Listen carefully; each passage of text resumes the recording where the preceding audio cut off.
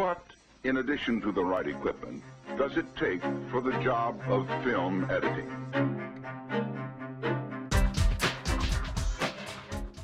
Welcome to The Cutting Room. I'm your host, Gordon Burkell. This is part 2 of my interview with Sabrina Plisco. I'm heading to LA tonight for Edit Fest, so my podcast isn't as long as usual, but we'll be picking it back up when we get back from LA. Speaking of Edit Fest, we'll be there live blogging, tweeting, and talking about film editing, all this weekend from LA. Also, for those who haven't seen our new video series with the editing associations from around the world, this includes the Australian Screen Editors, Canadian Cinema Editors, and the American Cinema Editors. We just posted a video with District 9 editor Julian Clark. You can check it out at www.artoftheguillotine.com/assocvideo.php. So the last part is a slash, ASSOCVIDEO.php. If you're wanting to learn more about Julian Clark or Sabrina Plisco, you can now use our handy search bar on the main page to search articles, blogs, videos, audio, anything involving these editors or many others. But now back to the show. This week, Sabrina and I pick up talking about Sky Captain in the World of Tomorrow, and then we move into Mr. Magorium's Wonder Emporium and Charlotte's Web.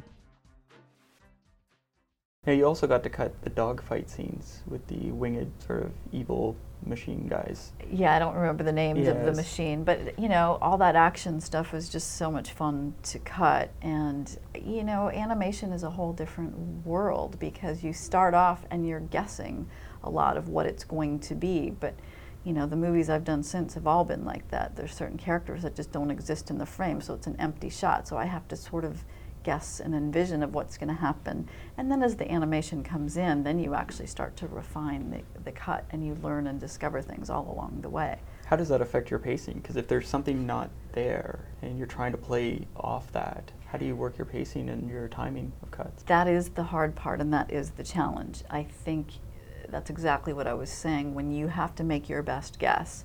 And until you start getting your animation back, at least initially on any movie, depending on what the character is, you don't know how fast or what their movements are going to be. As time goes on, you'll sort of get better at your guesstimate because you'll have an understanding about the movement of the character.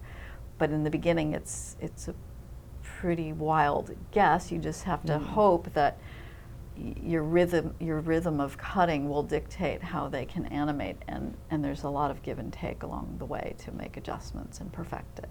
With Mr. Magorium's Wonder Emporium, it's a children's film, but how did you approach editing this so that the adults would still be engaged? Well, that's the challenge on all of these movies that I do, because I seem to be pigeonholed in this family genre, which is, you know, really a good genre to be a part of, but you want to make sure that there's as much for everybody, and they're not just geared towards small young people. And that's where I get frustrated with the studios, because I feel like they want to dumb things down and they don't want to make smart choices sometimes, when I feel like, oh, that's where, you know, that little moment will go for the adult, but they really tend to cater to small children, which means shorter, faster.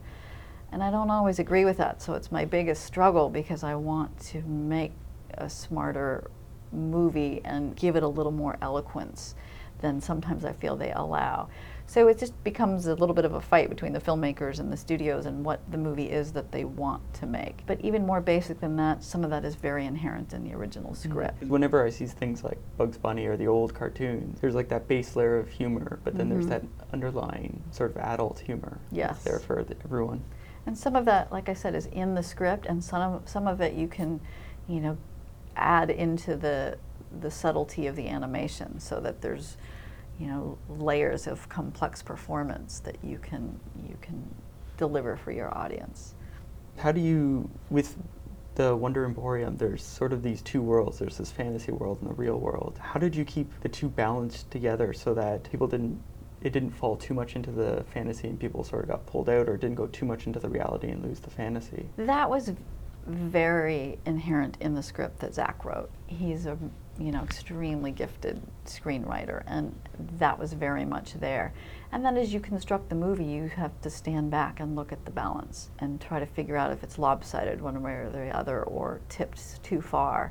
And, you know, tone is a big deal in these movies that we do. It's like how silly, how smart, how magical, how scary do we want to make the villains in these children's movies? Those are all things you have to stand back and analyze as you see the movie as a whole. It's a little hard as I'm doing dailies, like on my current project, to know where I'm at. But once you have the whole thing together, you should really step back and just analyze and assess and ask those questions of yourself. And then you have to say, okay, is that going to be too scary for a 6-year-old? Who is our audience? How do we make it appealing to everybody? It's interesting that you bring that up, because that was actually going to be one of my questions. How do you determine what's too scary for a little kid? Because I was thinking of Charlotte's Web. The spider was quite visually accurate. Mm-hmm. And there's the scene where she kills the bug to drink its blood. Right. And I was wondering, how do you determine where that line is? But also, was there any point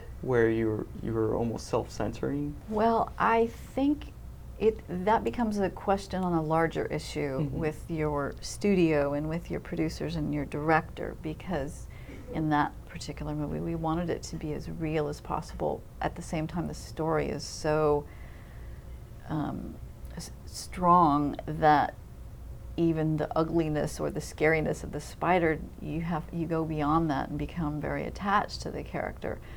So you have to find that middle ground where you want it to be real, and yet spiders don't talk and pigs don't talk. So you have to go in wholeheartedly believing that you're just going to put it out there and people buy into it quickly, or they don't. And I think that's the beauty of that film and Chihuahua, and what we'll even try to achieve on Smurfs is trying to make a world that completely is not real believable to everybody. It's like, of course the Smurfs are going to run around New York, and of course dogs talk or pigs talk. And you just have to go in and make it not too big and not too silly, where you almost don't even notice it after a while that dogs talk or pigs talk. If you just make it subtle and real, like I'm talking to you and I don't even pay attention to your mouth move. It's just something that is a given for us as speaking beings. And then as far as how scary or not you make things, you make your best guess, but then you've got to put it in front of an audience, and you just have to see the reaction and hear the gasps and, see if you've tipped it too far.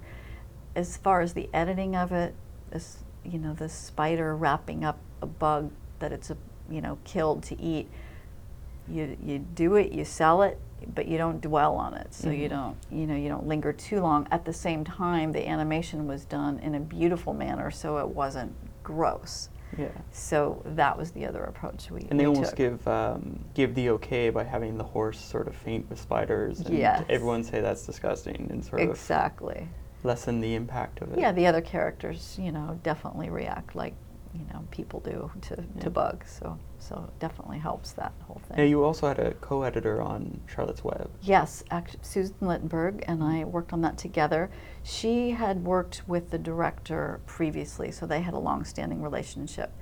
And I was actually brought in to be the one to manage and really help push the VFX through, since that I just finished Sky Captain, and that was becoming my strength. So that's where I was brought in. The workload was quite heavy. Animal movies, they shoot a lot of footage. I mean, I think we had 1.5 million feet on that one, if I remember properly. And so there's just a lot of material to get through. So it was a lot of fun. I love working with other editors. We don't get to do that very often.